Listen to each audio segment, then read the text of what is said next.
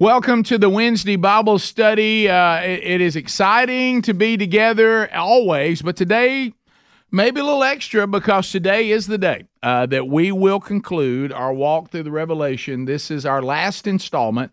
11 months we have been in the Revelation, and we will close it out today.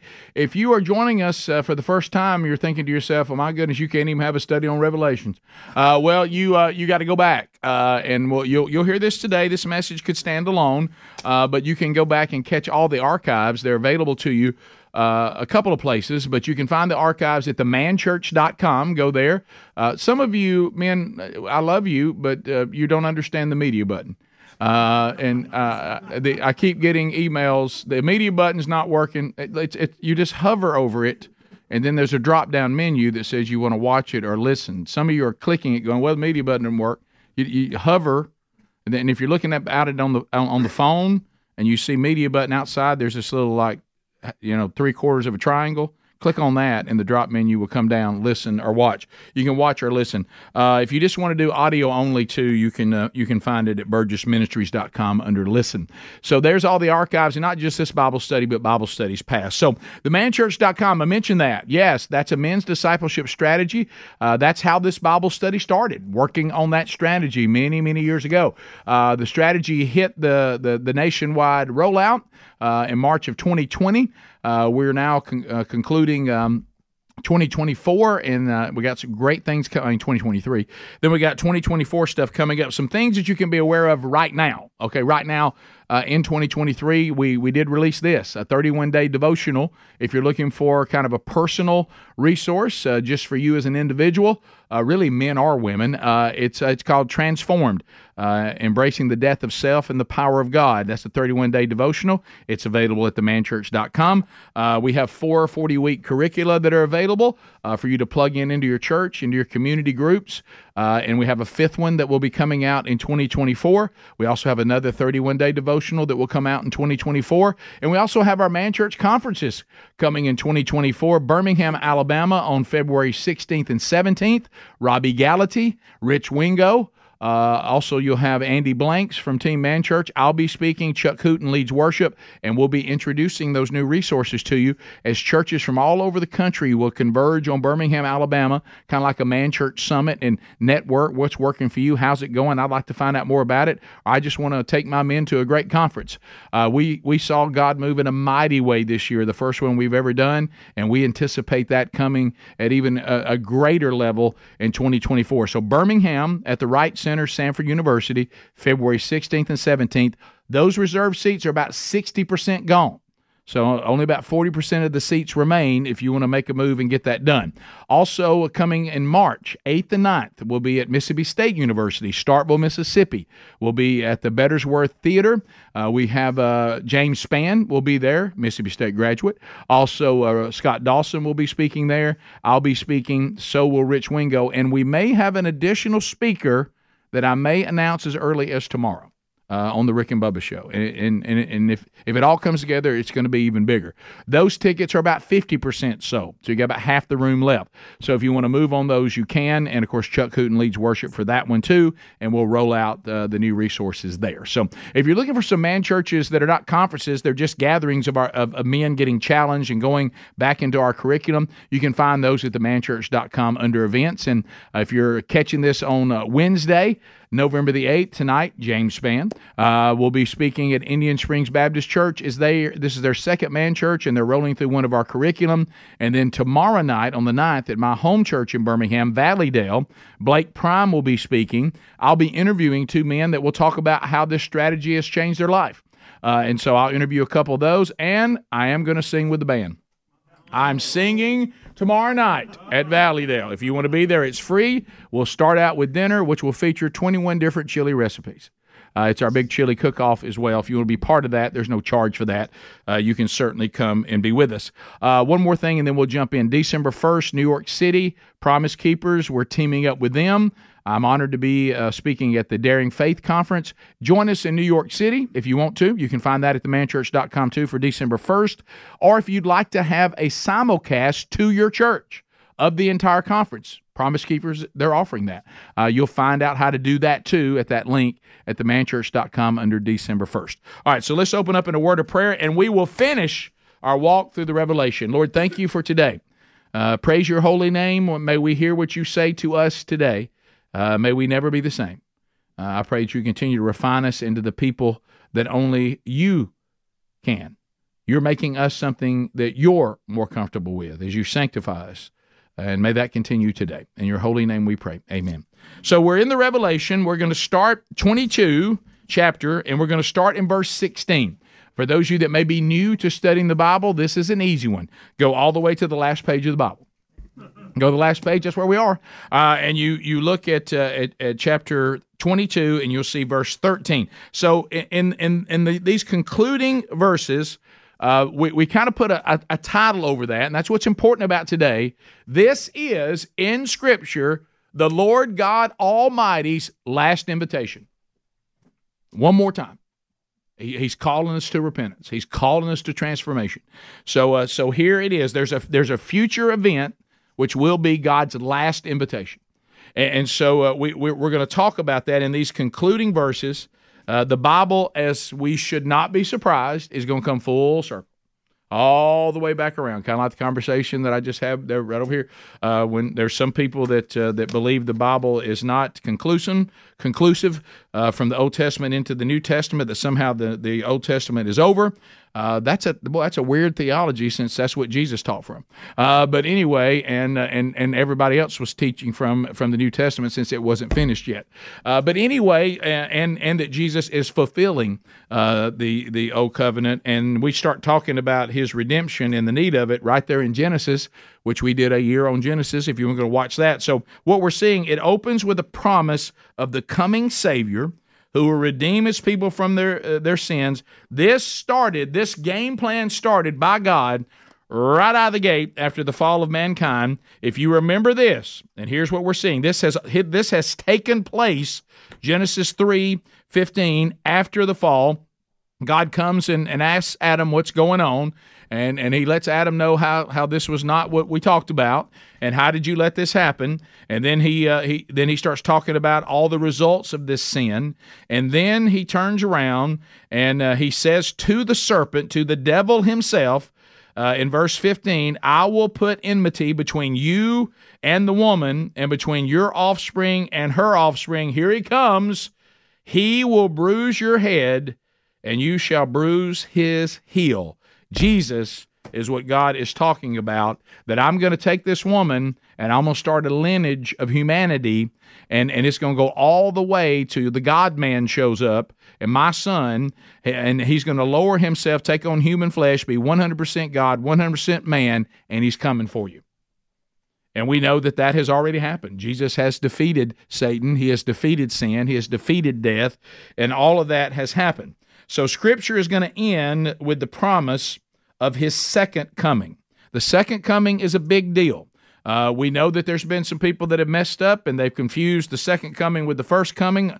That's all going to be resolved through the tribulation. There's going to be a clarification of that. The second coming is a compelling theme, and the second coming is from the Old Testament all the way through the New Testament, and there'll be emphasis on that again today. Because why? There's nowhere else in Scripture where the second coming is more clearly laid out and more focused on, and greater emphasis than what we just finished or are finishing today, and that's the apocalypse. I mean, the revelation of Jesus Christ. Remember what we said the first day we sat in here. You got to understand what this is a revelation of. It's not a ghost story. It's not some mystery novel. It is the revelation of Jesus Christ. John tells us that right out of the gate. So the revelation of Jesus Christ. Now, we just finished verses 6 through 12, and what did we see? 4 responses demanded due to the fact of his imminent return. I mean, he's coming at any time, could happen at any time. There should be 4 things we should be doing, knowing that Christ could return at any time, and we ran through those. Now, verses 13 through 21, that's today, is going to be something that, let me tell you something. If you're out there and you end up burning in the lake of fire, the Lord God Almighty, He tried, and He tried, and He tried. And so the last thing he's going to do in 13 through 21, he's going to call unbelievers to repentance.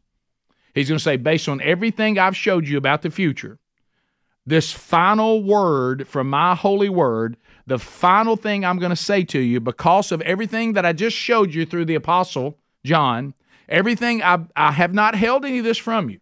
And because of everything that I just laid out, you need to repent.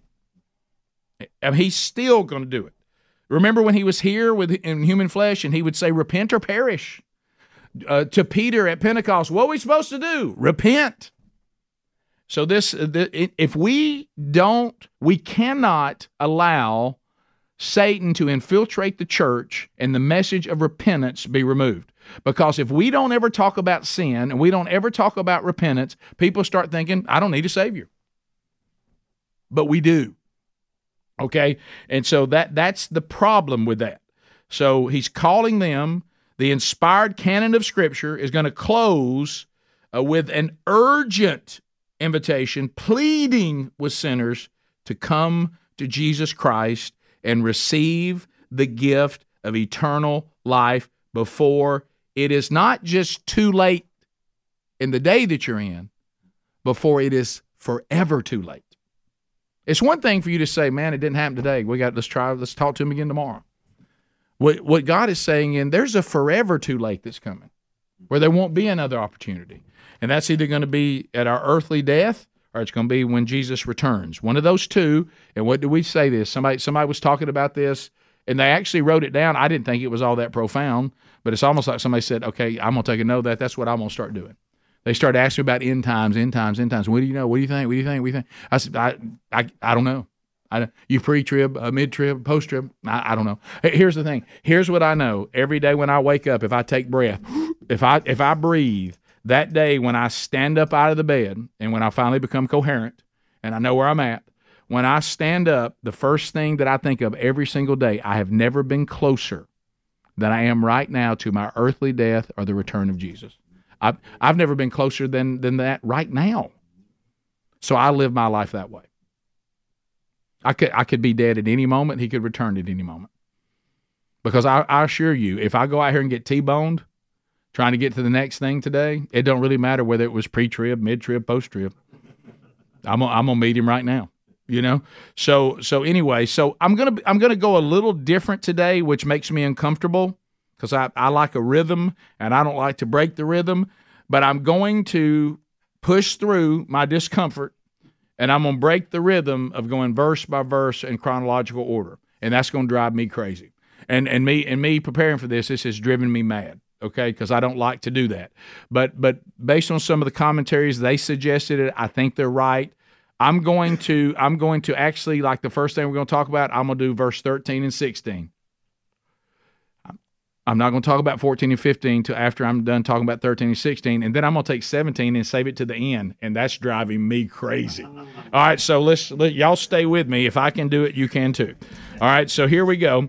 So first of all, let's talk about our incentives to respond to this last invitation. What's our incentive? Do you do that before when somebody's talking to you? You might try to sell you a car or something. You're like, well, what's motivating me here? What's mine? I got an incentive for you. Let me tell you why you should care about this. Raise your hand if you've ever been in any part of sales. Yeah, and we were told to do that, weren't we? Why should they care? Okay, well, here's why we should care. First of all, the person of Christ. In verse 13 and 16, look what he says. 13, I am the Alpha and the Omega, the first and the last, the beginning and the end. And then, if we can, let's move on to 16. Where he says, I, Jesus, have sent my angel to testify to you about these things for the churches, which we knew about that. I am the root and the descendant of David, the bright morning star. So he says in these two verses, one of the reasons you need to accept God's invitation is because it comes personally from the exalted, majestic, glorious Lord Jesus Christ, not the big man upstairs. Okay? Not some obscure higher power. Okay? He's being very specific. The invitation for redemption comes from me. I am the Alpha, I am the Omega. Threefold identification. Repeats the same truth for emphasis. And this is what I thought was kind of cool too. The original readers of the Revelation spoke Greek. So Jesus actually identifies him with the Greek alphabet. I mean, identifies himself to them in the Greek alphabet. When they heard Alpha and Omega, they said, that's the beginning and the end. So that's it. So he identifies himself, of the first and last letters of the Greek alphabet, and he's paralleling this, tough word for me, as the first and the last. So when they say, all right, it's the first of our alphabet, it's the last, then he says, and let me tell you what I mean by that. I mean that I am the first and I am the last. I am the beginning and I am the end. I am the beginning, which is the source of all things, and I'm also going to be the end, which is the goal of all things, right? How did this start, and how's it going to end? And Jesus says, I'm how it's going to start, and I'm how it's going to end.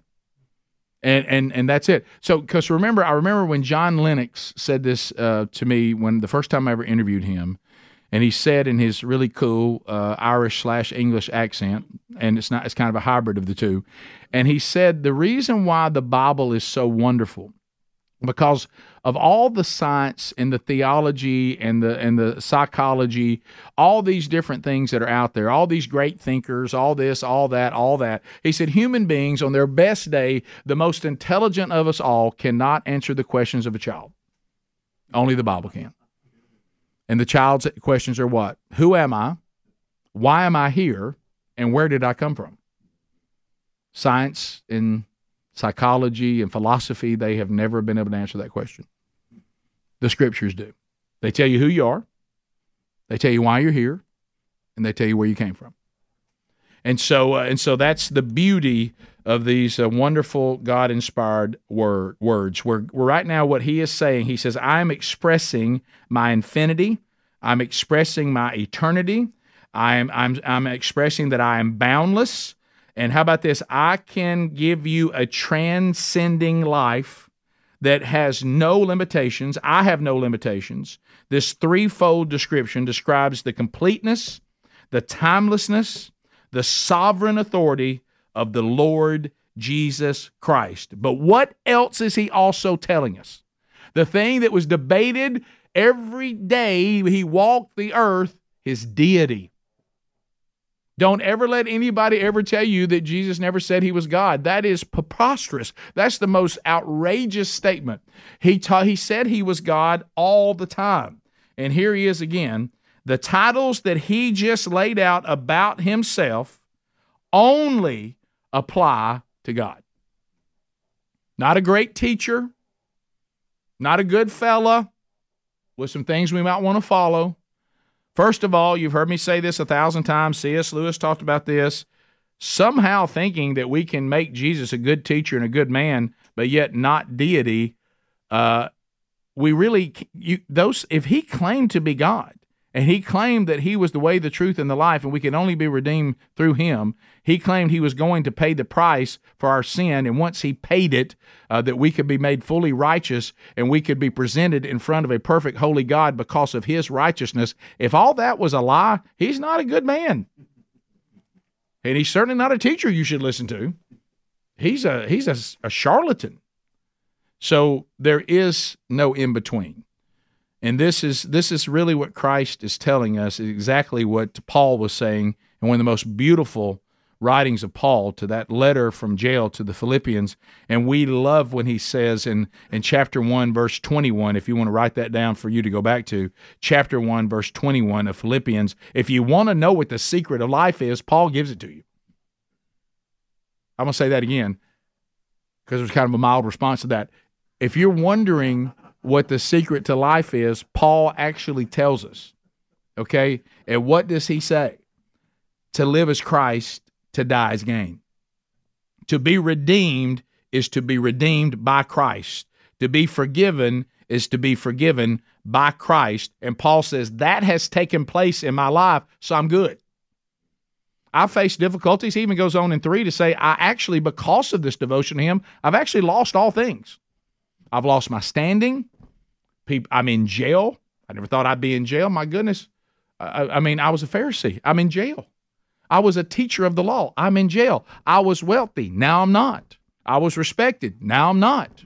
Now people want to kill me. People want to put me in jail. And he says, but with all those things, everything I lost, it doesn't matter because I gained Jesus. And I consider those things that I was so enamored with. King James Version, for my King James people, said, I consider those things to be a pile of dung. ESV cleans it up a little bit, says rubbish. Some translations say garbage.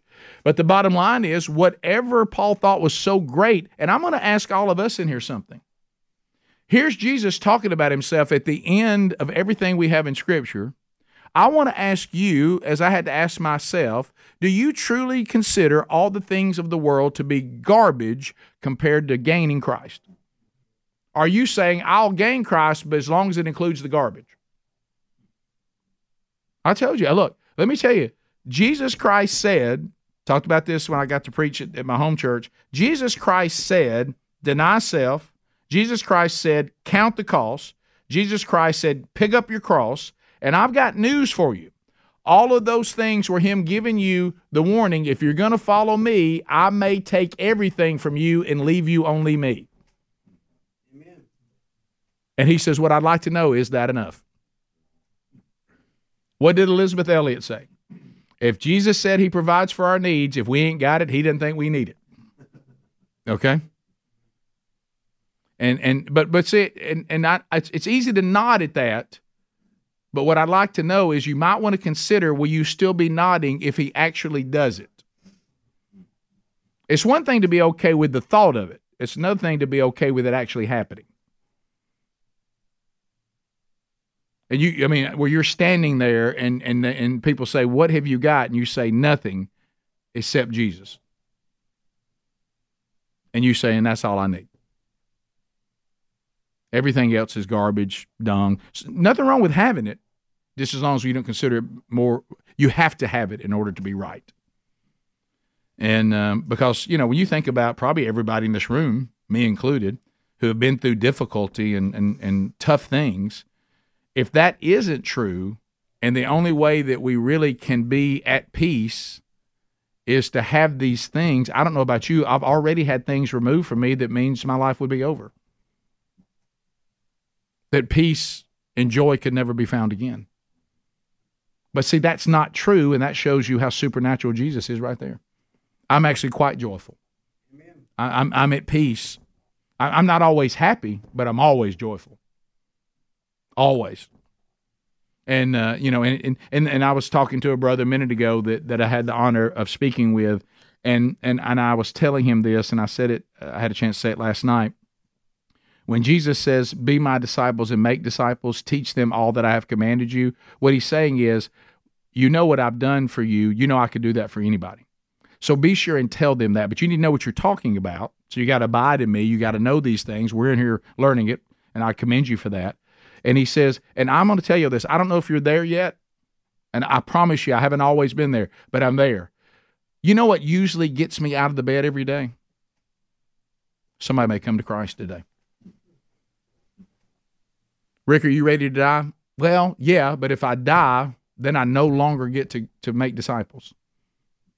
I mean, that'll be over, and a lot of the burdens will be over, but that won't be available to me either. Do you wish Jesus would come back today? I do, until I start thinking about all the people that would go to hell. Then I think, wow, is that selfish on my part? Jesus tells us himself that when everybody's petitioning the Father, that what he is delaying, one of the reasons he's delaying is because he wants one more to come. Just one more. Is that when your feet hit the ground every day, do you think to yourself, I hope I can be in a position, God, that somebody may come to Christ today? Now that'll get you out of bed. Can I tell you, at the end of it all, that's all that's going to matter. Can you imagine me walking in the presence of God, walking before Jesus, the Bema seat? He says, Burgess, what have you got to me? I say, pretty successful radio show. Had some pretty cool hunting land. I got to travel the world. Is there anybody here that I can point to? Because I've got crowns here. Do you deserve the crown of righteousness? You weren't martyred, so you don't get the crown of life. What did your devotion to me cost you? Is there anybody that can look to me right now and say, yeah, you used him. He's the one. His obedience. He taught me all you commanded, and he actually made a disciple out of me. Because you know what Jesus would say? I hope you have some of that, since that's the very last thing I told you before I ascended to heaven. That's the last thing I said. And I also gave you tons of parables that showed you that when I return, don't shrink at my coming because you didn't do what I told you to do. I hope that you've been so obedient to what I told you that when you hear of my coming, it's joyful and you come running to me. You're not ashamed for me to see you. Now remember, we're not talking about redemption here. But we are talking about what we're doing with our redemption. And so that's why we should care about this. And then in 16, Jesus identifies himself through angels communicating with John. Jesus is making sure, look at this, 16, I, Jesus, have sent my angel. So these angels are telling John the revelation, but who's the source? Jesus. And he wants to be sure that we all know that right here in the final words. He said, I, Jesus only, here in the Bible. The final invitation isn't a human one. It's issued personally to sinners by Jesus. Now, I want you to think about that.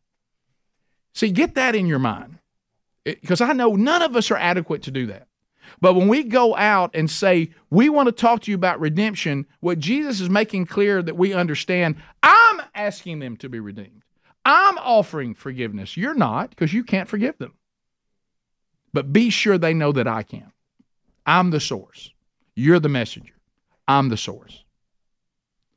And that's what he's declaring. He says, and then Jesus declares himself to be both the root, oh, this is deep right here, the ancestor and the descendant of David. Try that. Try that. Try to be human and try that. See if you can pull off being an ancestor and a descendant of somebody.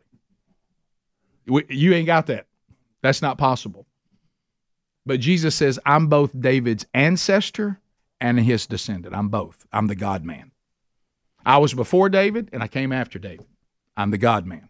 That blew me away studying that because I'd never really thought about that before. And it was mind-blowing. But this sums up the biblical teaching on Christ having two natures. Only the God-man can be both David's ancestor and his descendant. Deity, the root of David. Humanity, the descendant. I'm going to say that again because that's mind-blowing. Deity, the root of David. Humanity, the descendant of David. Finally, he calls himself the bright morning star. That one I had to learn a lot about this attribute of Jesus, this name for Jesus. He uses it for himself. But in biblical times, as today, what do we say about somebody that's to be exalted? They're a star. Right? Now, we use it, unfortunately, to worship human beings. But what Jesus is saying, anybody else is called a star, I'm really the only one that should be. Because I truly am one. I should be exalted. Human beings really shouldn't. But I should. And if you know, Daniel calls him this in Daniel 12:3, if you want to make a note of that. Also, in the Jewish writings, the Hebrews called Messiah a star. So that's important. So he's saying he should be exalted, and he's reminding everybody, I'm also this star they were talking about. I am Messiah. No question about that. John 8:12 refers to him as what? The light of the world. Morning star. Also heralds the arrival of the day. Jesus will herald the end of darkness for mankind. He is the light of the world. Now, back to 14 and 15 now. We also need to be thinking about the exclusivity of heaven. This is clear. Look at this in 14 and 15. Blessed are those who wash their robes so that they may have the right to the tree of life, that they may enter the city by the gates. Outside are the dogs and sorcerers and sexually immoral and murderers and idolaters and everyone who loves and practices falsehood. I know some of you right now that have often wondered, do dogs go to heaven? Apparently not. No, I'll explain what he means here. But I do love upsetting dog people about that. But anyway, so First one that didn't get in, dogs. All right, so anyway, no, that's not what he's talking about. I'll tell you what he's talking about here in a minute. But I will let you know something. The way we act about dogs in our culture would be weird to the people of biblical times. Y'all have one of these in your house? So we'll talk about that. That would have been like us seeing somebody that had a rat for a pet. We'd be like, I know some weird people do, but I mean, it's how we would feel if you looked and somebody was sitting on their couch petting a gopher rat watching TV. You'd be like, what? They're like, oh, we all love these. We put sweaters on them. But anyway, so I'm not exaggerating. They were scoundrels of the street and scavengers is what they were. People didn't have them in their houses. But anyway, so this section begins with the last of the 7 Beatitudes, which we find in the Revelation. If you remember, if you want to make a note of this, go back and look at them. Here are the Beatitudes that show up in the Revelation. There's one there at right out of the gate, chapter 1, verse 3, chapter 14, verse 13, chapter 16, verse 15, chapter 19, verse 9, and of course we just had the 6th one not long ago, chapter 20, verse 6. Each one gets the pronouncement of blessed. Now this blessing is announced on those who wash their robes. Blessed are those who wash their robes. Let's look back, just flip over to Revelation 7:14, because you're going to see that this is bringing us back to something that we actually John had talked to us about before. So go back to chapter 7, and then let's go to verse 14 of 7. Are you there? This is the elder talking. I said to him, Sir, you know, remember this? The elder addressed me saying, Who are these clothed in white robes, and from where have they come? Remember that? And then he basically, remember we laughed about John telling the elder, well, you know, don't you? What do you need me to tell you? Of course, the elder's trying to see if John knows. And he said to me, These are the ones coming out of the great tribulation. Okay, so these are those that came to Christ in the tribulation. And look what he says about them. They have washed their robes and made them white in the blood of the Lamb. So blessed are those who wash their robes. What? Those who have been redeemed by the blood of Jesus. Blessed are those, so that they may have the right to the tree of life. So when you see this, soiled clothing always represents sinfulness.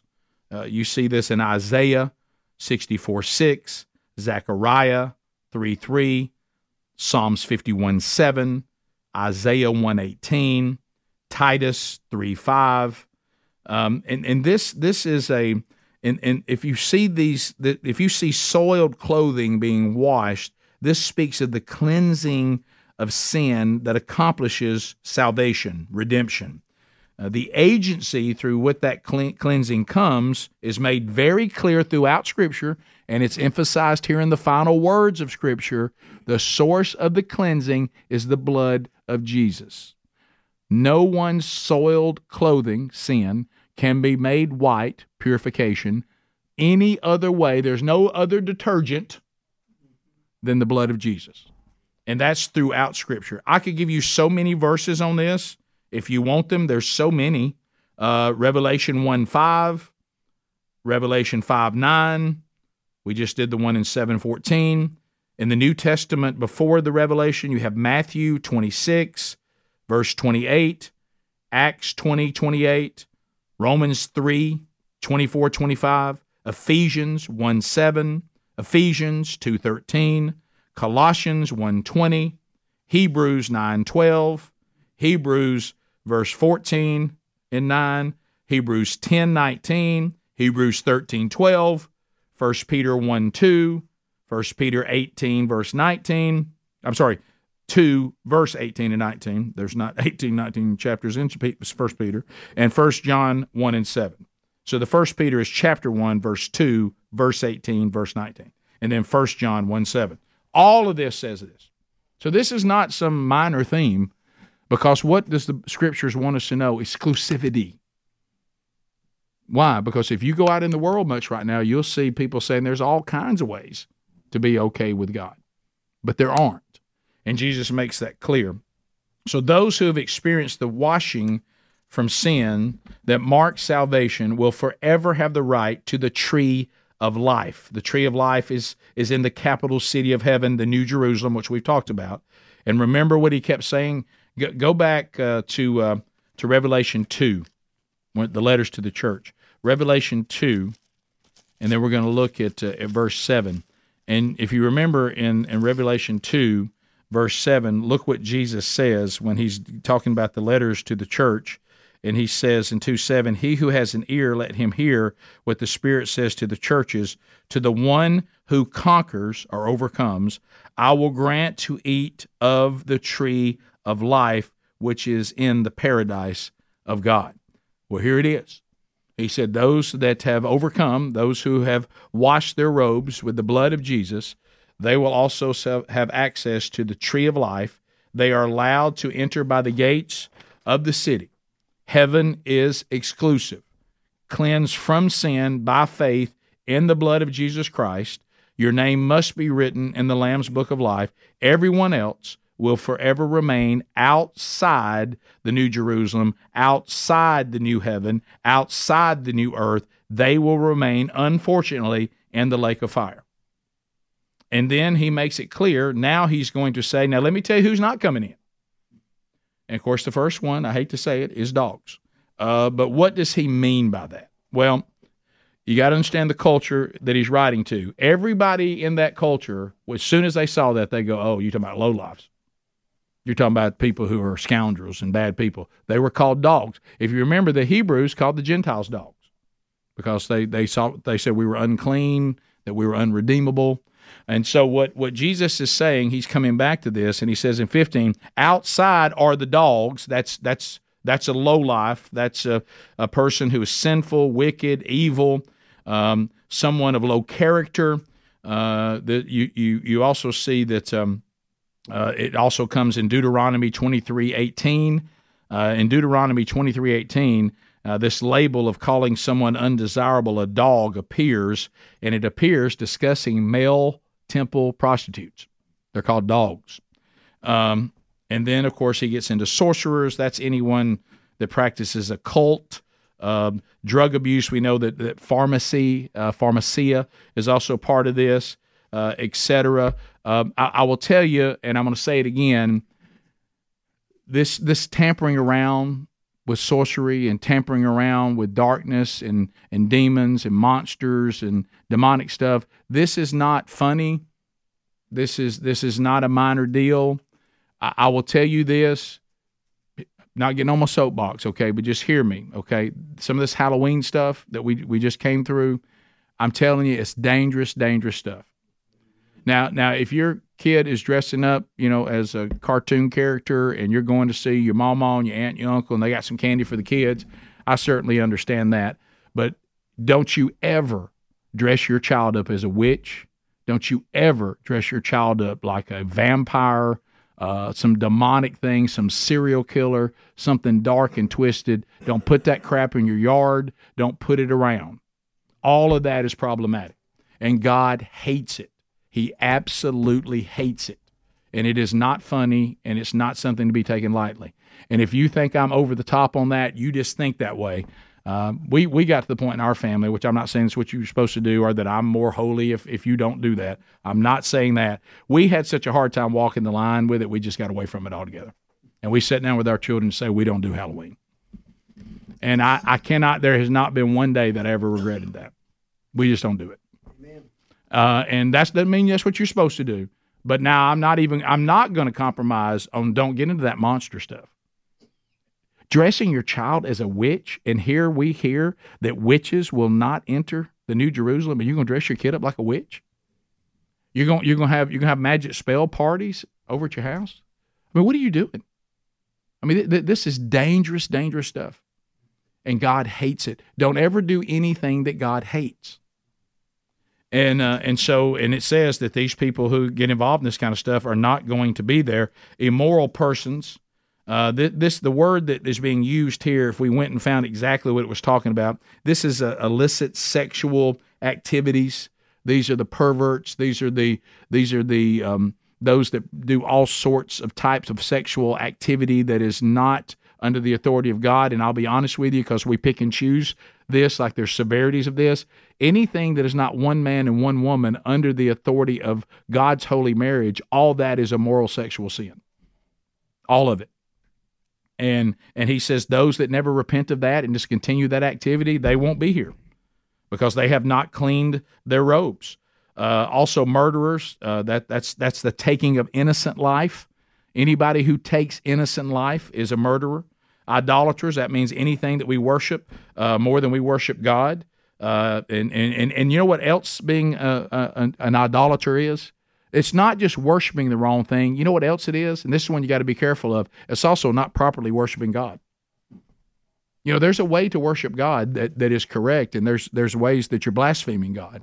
And you may say, well, I don't have an idol. I just don't worship God the way he demands. Well, that's problematic too. He demands the right kind of worship.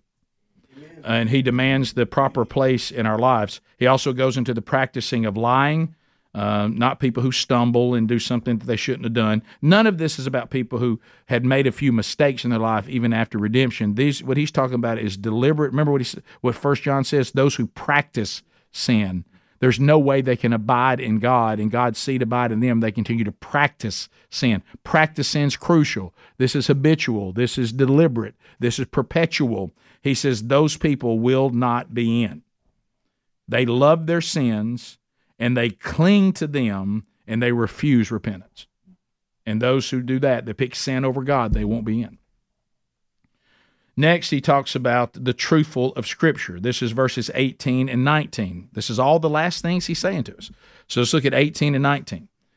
He says, I warn everyone who hears the words of the prophecy of this book, if anyone adds to them, God will add to him the plagues that are described in this book. And if anyone takes away from the words of the book of this prophecy, God will take away his share in the tree of life and in the holy city, which are described in this book. Wow. So Jesus says the words of the prophecy of the Revelation, he warns against any tampering with Scripture. First and foremost, he takes this prophecy and moves it to the front. I don't want any of it tampered with, but I really don't want the revelation tampered with. None of it should be tampered with, and he says especially these prophecies. Why? This is the information everybody needs. Don't give them the wrong information. It may cost them their eternity. So he says, do not add to it, do not take away. Of course, this includes all Scripture, but he's also talking. Now listen to what Moses said in Deuteronomy 4:2 to tell you it does apply to all Scripture. Moses, you shall not add to the word of which I am commanding you, nor take away from it, that you may keep the commandments of the Lord your God, which I command to you. You also see this in Deuteronomy 13:32 and in Proverbs 30:5 and 6. The canon was closed at the end of the first century when Revelation was finished. Thus, listen to me now, any who add alleged new revelations. When you hear somebody talk a new revelation after the canon was closed, they are dangerous people. There are no new revelations. Okay, now they'll come and play games with you because you'll try to use this scripture against them. They'll say, "Oh, well, John was just talking about, and Jesus was just talking about that particular book. He's not talking about you can't add to the whole canon." Well, yes, he is. And when anybody says that Jesus appeared to somebody else after John and gave them some new information, I don't care how kind and nice they are and how pleasant they are. They're talking to you from the devil. I know that that's uncomfortable, but it's important. And if you don't believe that, I had somebody on the air one day, and they were talking about the fact that they were Mormon, and because they have a new revelation, and the guy said, "We're just nothing but another denomination of Christianity." Of course, inspired by the Holy Spirit, I tripped him up. And I said, "Okay, well then I don't need to know what you have then." He said, "What do you mean?" I said, "Well then I don't need to be a Mormon. You said we're all the same. We're just another denomination, so I've got the Bible. I've repented of my sin. I've left faith in myself. I put my faith in Jesus. I'm a follower of Jesus. So if you're just another denomination, then I don't need to know anything from you. Why do I have to be a Mormon then?" He says, "Well, because you don't have all the truth." I said, see, we're not the same. So you said we're the same. We're not the same. Don't believe that garbage. If we're the same, then I don't need that Book of Mormon. but they'll tell you do need it. So then we're really not the same, are we? Serious stuff, because Scripture talks about it clearly. And he says anyone who adds any alleged new revelations to it will face divine vengeance. God will add to such people the plagues which are written in the book of the Revelation. God's judgment just as severe on anyone who takes away from the words. God will take away them and their part from the tree of life and from the holy city. Believe the Bible, guard the Bible, love the Bible, obey the Bible. These are the words of Jesus to John, and he's passing along. I'm going to say that again. Believe the Bible, guard the Bible, guard it, love it, obey it. This is in the final words of the Bible, which is a really big deal. There are no new revelations. Okay, and you know what else? We'd also don't go into Scripture and take things out of it either, and think that God's evolved on something or changed his standard on something just because our feelings think that.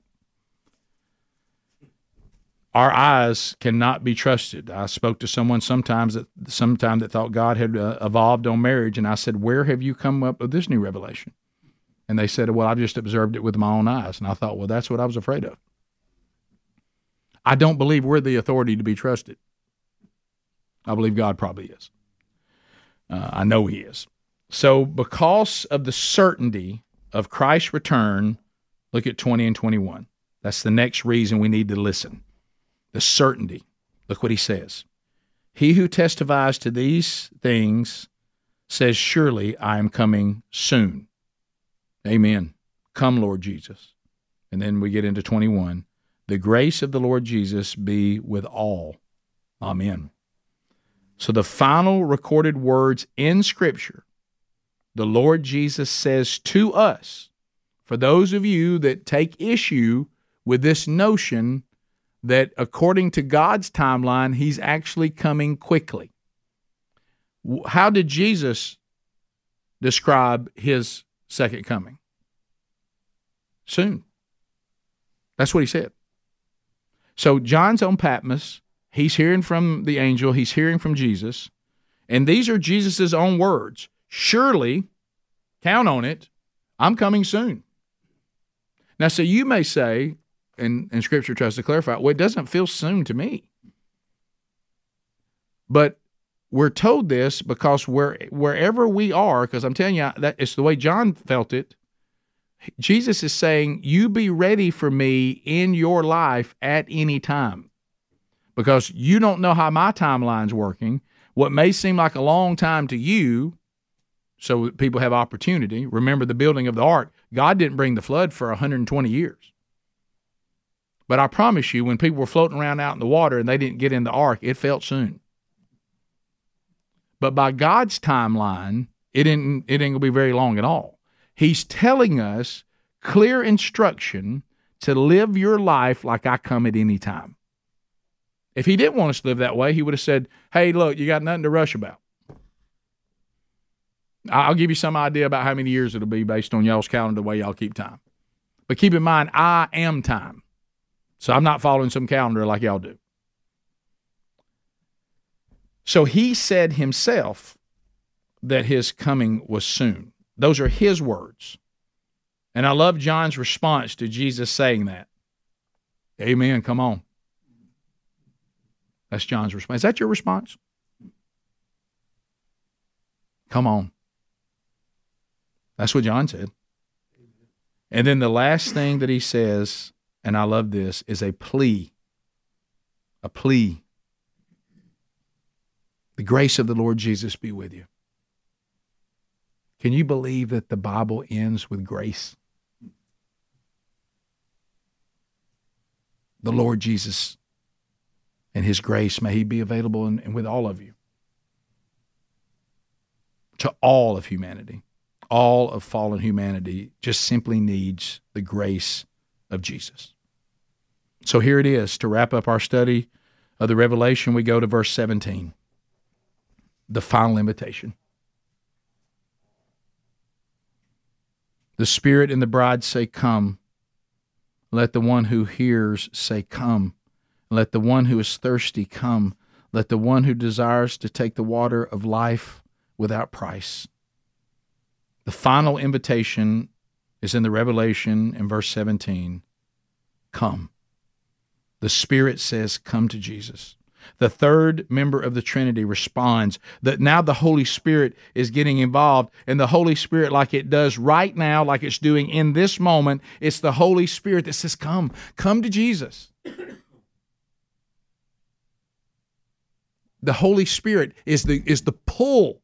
Come to Jesus. The Holy Spirit is the conviction of sin. Come to Jesus. The Spirit is pleading that we come to Christ and pleading with Jesus. Now, the Spirit isn't asking Christ to come, but for sinners to come to Christ. The Spirit is not asking Jesus to come to the sinners. Because he's already done that and paid the price. He's asking sinners to come to Christ. He doesn't need to become like us again. We need to become like him. We're not trying to make him something more palatable to us. He says, the Holy Spirit cries out, let him make you more palatable to the Father. The Father needs you to be fully righteous. So come. Don't try to walk in front of the Father like Jesus warned in John 15. He said, now some of y'all, you're branches, but you're not connected to the vine. And if you're not connected to the vine, you're going to walk before my Father and you're going to be rotten branches and you'll only be good for fire. Connect to the vine and I will produce in you much fruit, proving that you're my disciple. And listen, and my Father will be glorified by that. You know what he's saying? If you want the Father to celebrate your presence in front of him, come with me. And then he says about a spiritual thirst. Let the one who hears come. Let the one who hears, the one who thirsts, not for water, like a drink of water. He's saying spiritual thirst. And what does a spiritual thirst call us to do? Repent. I'm thirsty for the living water. Jesus said what? In John 7:37, he says, if anyone that is thirsty come to me and drink, I will give to the one who thirsts from the spring of the water of life, and I will give it to him without cost. We also saw that in Revelation 21:6. So here he is saying, if you're yearning for the water of life, and you realize you can't buy it, and you realize you can't earn it, and you realize you can't do it, all these things that Jesus was showing us, all these things the Old Testament was showing us, it was showing us one thing: you can't do it. You need a Savior. You need a Redeemer. Because you cannot do it. And Jesus says, that's right. Why don't you finally admit that and just come? I'm what you need. I'm what you want. I'm the answer. I've done it. Come.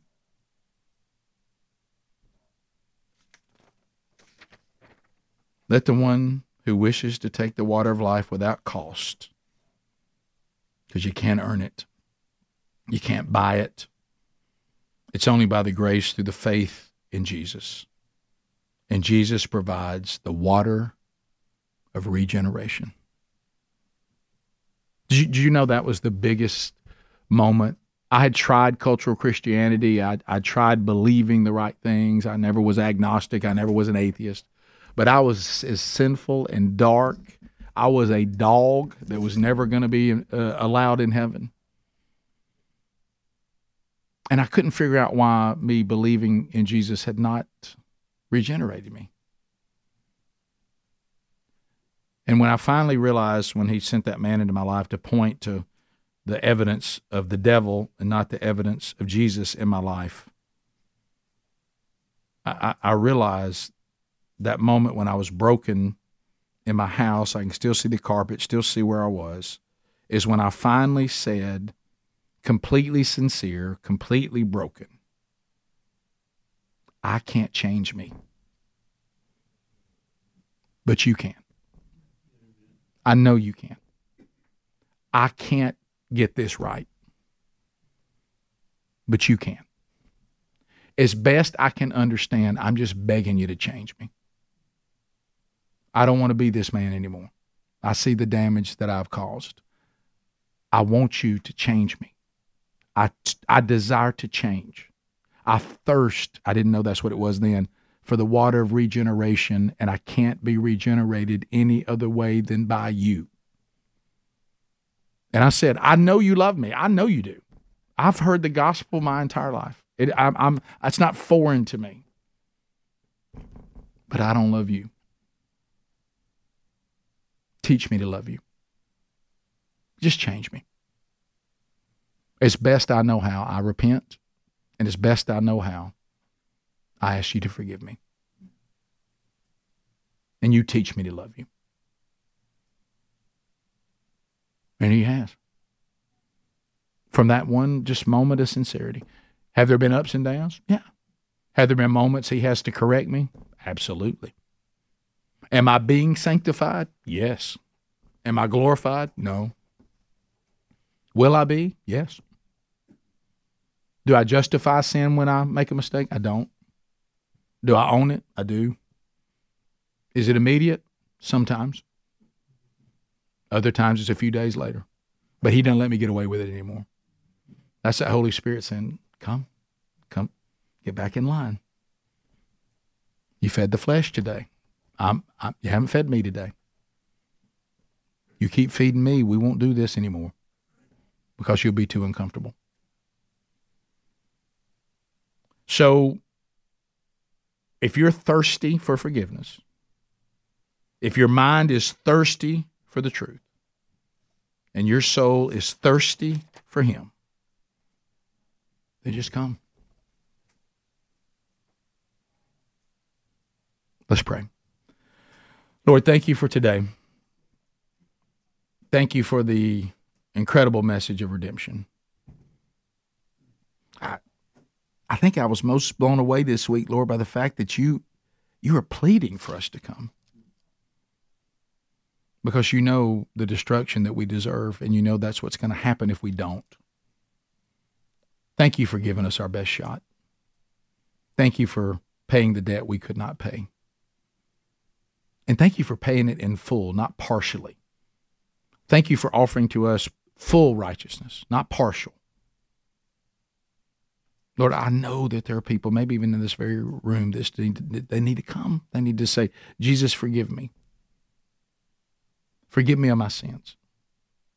I'm going to leave faith in myself. I'm going to place my faith in you. It's not too late. I'm still alive. You've been gracious. I have this opportunity. You haven't returned yet. I haven't died yet. So today I say, I thirst.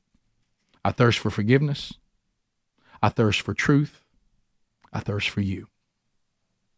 Forgive me, Lord Jesus. Today I will come to you. And I will cling to you. And will you please take your blood and wash my robes pure so that I can be with you? If you've done that for the first time or the first time you've ever meant it, he hears you. If I can help you with the next step because you need to be discipled, you need to grow now and be sanctified, you reach out to me, rick@burgessministries.com, and I'll help you any way I can. Lord, thank you for this walk through the Revelation, and thank you for being kind enough to show us the future, to reassure us, and to warn us. In your name we pray, amen. Thanks for being with us. We'll start our study of 2 Corinthians 1 week from today. Thanks.